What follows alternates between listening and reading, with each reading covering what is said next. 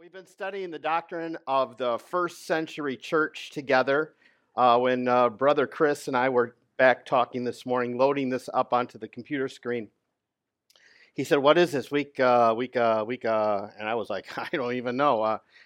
So I counted it. This is our fifth week in this, and we've worked our way through becoming a New Testament church, not a new normal church like society wants us. We want to get back to being like the first century church. It would help if I turn it on when keep pointing it at it and nothing happens. The first week we studied the foundations of the first century church. We looked at the basic foundations that Christ set down for a church. And then we looked at the measure of the first century church. We saw that the first century church their measure was to be like Christ in everything that they did. And the third week, we looked at the power of the first century church, doing the work of the Holy Spirit, not so much as a congregation together during services, but on an everyday basis in our individual lives. And then last week, we looked at the Bible being the authority of the first century church, how basic doctrine, getting it directly from the Bible, is what we're called to do. It's not our work to build the church. It's not our job.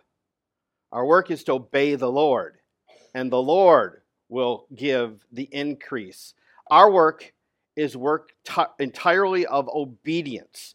Matthew 16:18 says, "And I say also unto thee that thou art Peter, and upon this rock I will build my church, and the gates of hell shall not prevail against it." Christ did not say, "I will build your church." Christ did not say, "You will build my church." Christ said, "I will build my church." In Acts chapter 2, verse 41 through 42, it says, "Then they that gladly received his word," this is the first church, "were baptized. And the same day there were added unto them about 3,000 souls." How would we handle 3,000 new members in a week?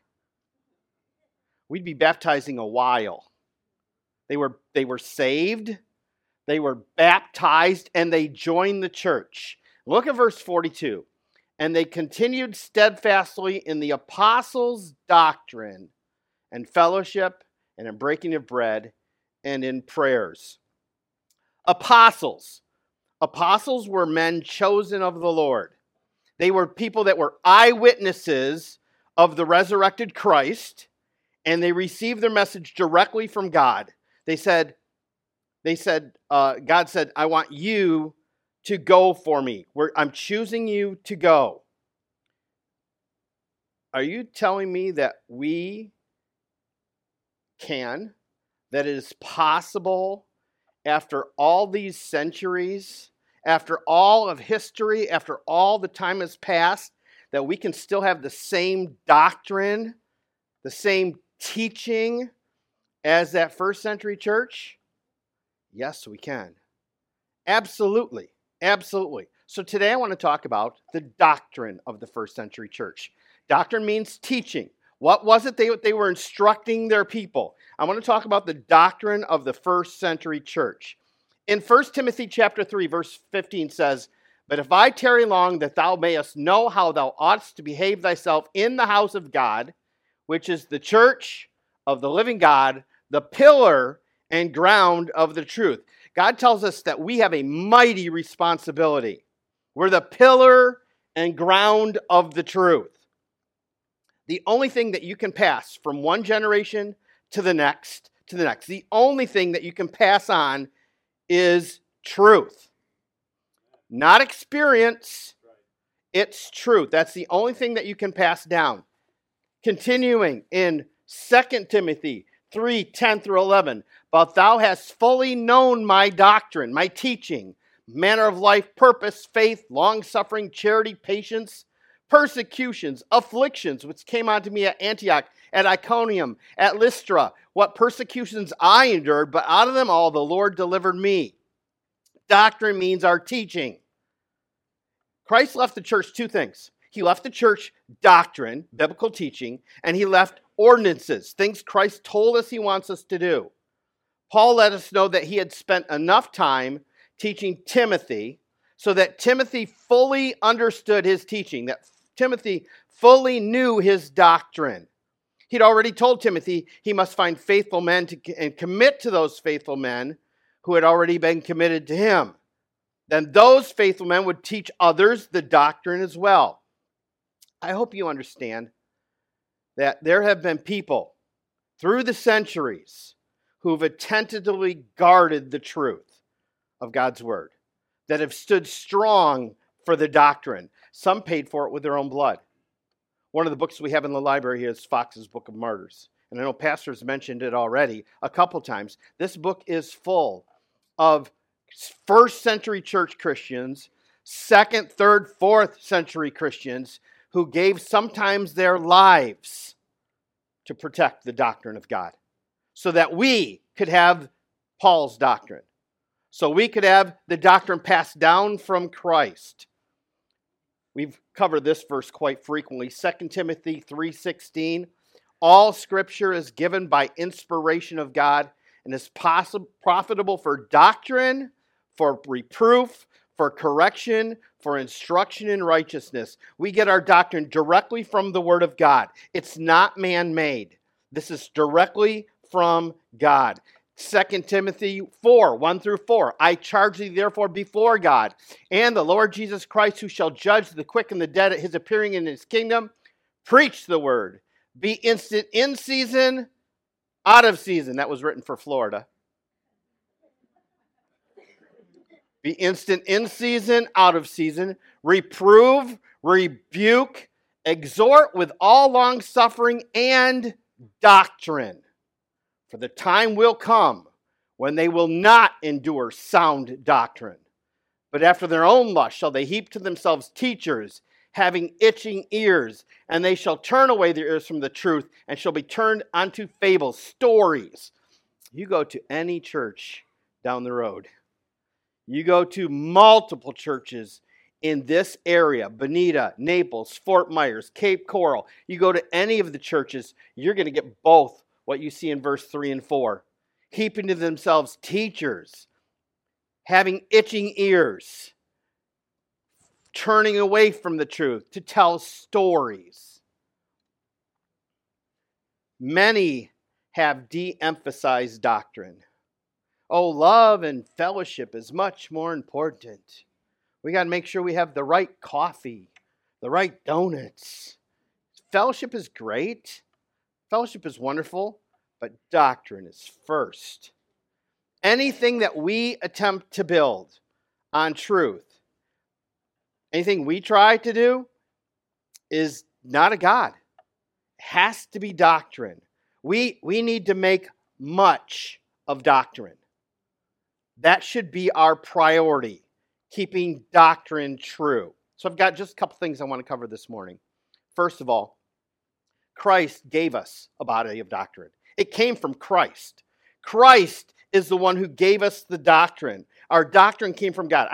I spent a lot of time looking at these verses in John chapter 7, and I came across this phrase.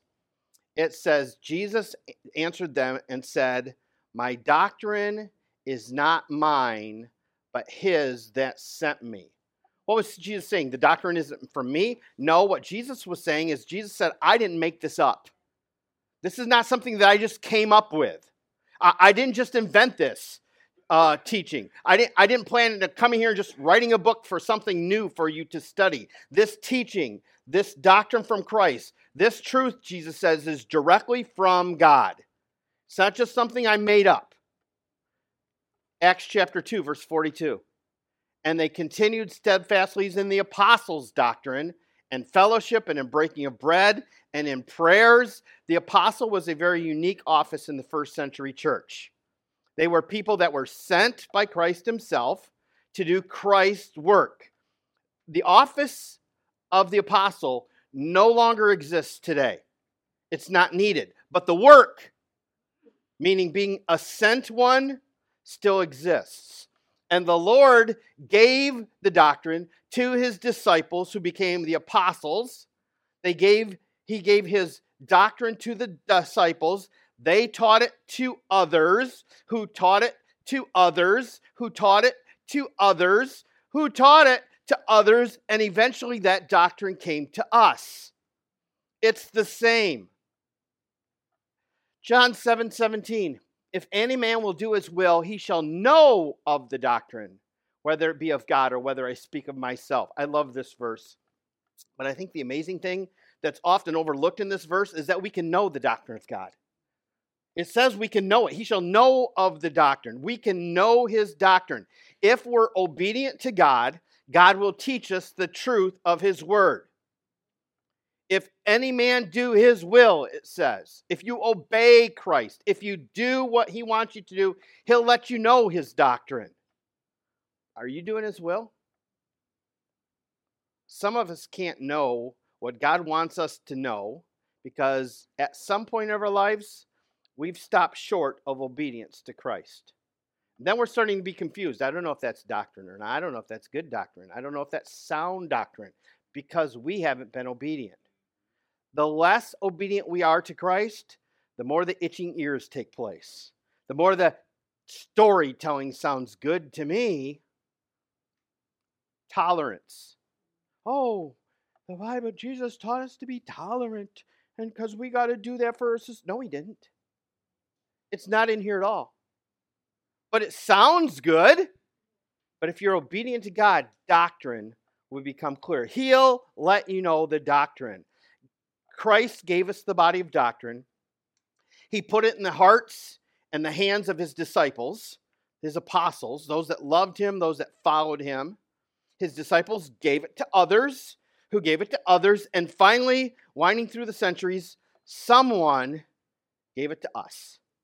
And now it's ours. It's our responsibility. 2 Timothy 2:2, and I can't go on with doctrine without this verse. And the things that thou hast heard of me among many witnesses, the same commit thou to faithful men, who shall be able to teach others also. If you have this verse open in your Bible, please underline, circle, highlight, star the words the same. Because it's vital that we do not change the doctrine. We must not teach a different doctrine. We should not teach a similar doctrine. We must not teach a more culturally acceptable doctrine. We must give it to others just the way that Christ gave it to his disciples and they gave it to us. I have a cedar chest in my closet. It's here with us now. I have it in the closet here. It's a special, I don't open it very often. And it's my keepsake cedar chest. I have a lot of important historical stuff in there that I have. My dad, years ago when he was a kid, got a Master Angler Award that he was throwing out. No way, I put that in my cedar chest. Behind my cedar chest, because they won't fit, I have my great-grandfather's cane. I've got a genealogy list in there. I know you probably already knew this about me, but I'm a direct descendant of the royalty of England. I really am. I am a 24 generations ago. My grandfather was King John of England. And there's a couple more kings in there that are direct. I'm a direct descendant from. King John, it's nothing to brag about. The story Robin Hood, the bad king was King John. That's my guy. That was Grandpa. There's things in there that when I die, I'm going to pass down to my kids. And I'm not going to go there and I'm crossing out King John's name because he did bad things. I want my kids to get it exactly as it looks. I want them to know the truth. Scripture doctrine is the same thing. Christ gave us the doctrine. He gave it to the apostles, who gave it to the first century church. They gave it to others, who gave it to others. And finally, winding down through the centuries, someone gave it to us.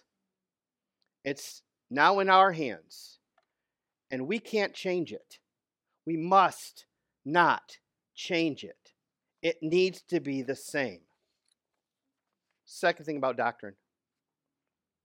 There are corrupting influences always at work. Satan seeks to corrupt doctrine by adding to it. Satan attempts to corrupt doctrine by presenting only parts of it. Remember what he said to Eve in the garden? You won't surely die. He didn't tell her the whole story. 17 times in the New Testament, the word leaven is used. Now, this morning, I got out my bulletin, and I was scanning through it, and I looked down at the evening service. Pastor Bill Lytle, Matthew 16, verse 11 through 12, he's going to speak on what is leaven. I did not know he was going to do that. So I'm going to speak on what is leaven. But I have an excuse because I want to take you back in time a long way to June 4th, 2023. Not that far. Yeah, it's a long way. Where were you? That's the question. Maybe you were in Sunday school because we were doing this. You remember this? Tiny stories with a huge significance. We looked at Matthew 13, verse 33, where there was one tiny parable found in one verse. It says, another parable spake he unto them, the kingdom of heaven is like unto leaven, which a woman took and hid 3 measures of meal till the whole was leavened. It was in that class we discovered that a little bit of leaven affects the whole lump. Everything is affected by it.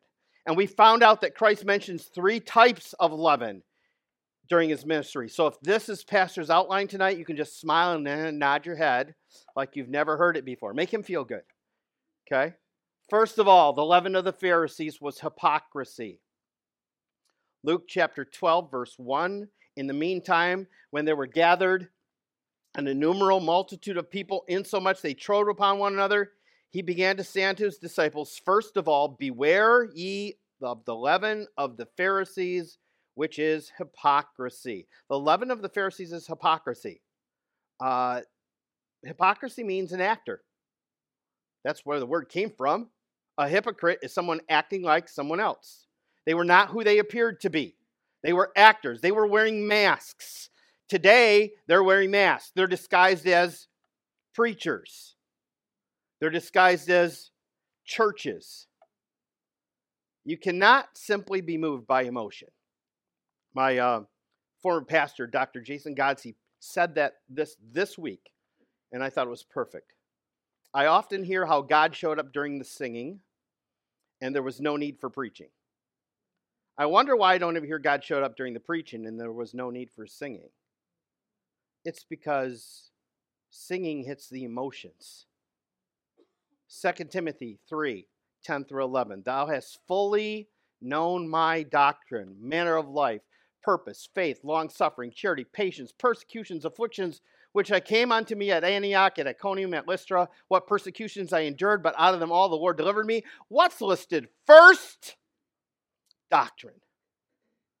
Doctrine is listed first. Matthew chapter 22. The same day came unto him the Sadducees, which say that there is no resurrection. The leaven of the Sadducees is doctrinal error, false doctrine. They teach things that are not true. They openly deny the truth. In Mark chapter 8, verse 15, Christ tells his followers not only to reject the leaven of the Pharisees and Sadducees, but also the leaven of Herod. The leaven of Herod is worldliness. Herod the Great was appointed by Caesar to be king over the Jews in 37 BC. I was just a baby back then. The Herodian family dominated political life in Israel and the Holy Land for the whole first century. And the leaven of the world is Herod. The leaven of Herod is worldliness. It's seeking after power. It's political. Building religious coalitions, which include unbelievers. It's the idea that God does his work the same way the world does his work, the same way that businesses do their work. People today are employing the ways of the world in churches to attempt to do the work of God. Chapter 18, verse 36. Jesus answered, "My kingdom is not of this world." Corrupting influences are always at work. Beware of the leaven. Number 3, contention sometimes arises even among brethren. It's painful, but it happens. Peter, in the book of Galatians, Peter is fellowshipping with the Gentile churches. Remember, God gave him the vision, said you can do this with the Gentiles, go out and reach the Gentiles. And Peter is fellowshipping with the Gentile churches. But then, when he goes back and fellowship with the Jews, he was apprehensive to fellowship with the Gentiles. Well, I'm really not there because he's making excuses. Why he's to the Jews, he's making excuses. God said go, and he is, but not when he's around Jewish people. And in Galatians chapter 2, verse 11 says, "But when Peter came to Antioch, I withstood him to the face." This is Paul speaking, because he was to be blamed. Paul said, "I had to confront Peter face to face. I had to say, this is not according to the truth."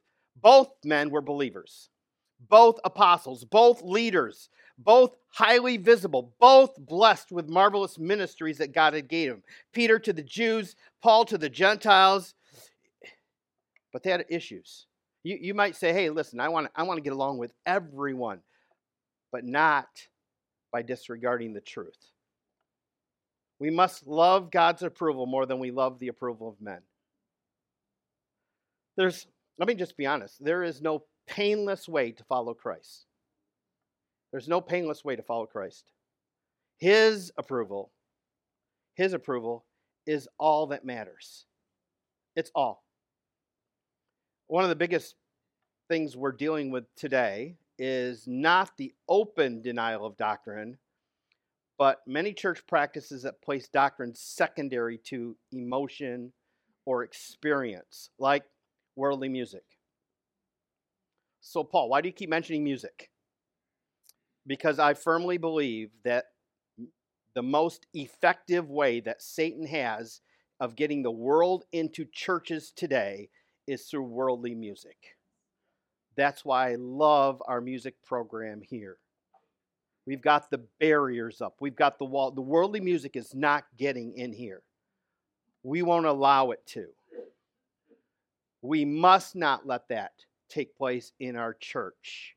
And we need to let the next generation know that that is not going to be allowed here. Doctrine is our biblical heritage, not a contemporary experiment. There's not many things I say that are quotable, but I think that is. Doctrine is our biblical heritage, it is not a contemporary experiment. The first century church paid a great price to be true to God. We need to be willing to pay a price to be obedient to God in this matter. That even means if we're not popular. That even means if our congregation dwindles to 3 or 4 people. We got to stay true to God's word. Number 4, contending for doctrinal truth must be done in every generation. In every generation. My generation, your generation, really, really old people like pastor's generation. The kids' generation that will be in these seats in 30 minutes from now have to contend for truth, doctrinal truth. Hebrews chapter 5, of whom we have many things to say, and hard to be uttered. I love this part. Seeing ye are dull of hearing, clean out your ears. The author of Hebrews says, For when for the time ye ought to be teachers, Ye have need that one teach you again, which be the first principles of the oracles of God, and are become such as have need of milk and not of strong meat. The author here is telling them that these Christians have been saved long enough and discipled long enough that they should have been teaching basic doctrine to others to pass it on. Instead, he says they're like babies, having been taught the basics again, the first principles. When I teach my 5th grade class, I backward plan. If you don't know what backward plan is, it means you go to the end, which would be the assessment, the test, and you scan the test to see exactly what and how each standard is tested. And as I was doing that a couple weeks ago, I came across a word that I knew. I'm not an expert on many things, but I know how 10 and 11-year-old boys and girls think and say and think. And I came across a word that I knew that maybe 1 in 100 may know. And it was on the test. And the word was anecdote. So I started preparing them 4 weeks before this test. And I wouldn't say, okay, you need to know this word. I would start using that word. I would say, hey, listen, I got an anecdote to tell you about my life. And I have just 1 or 2 of those.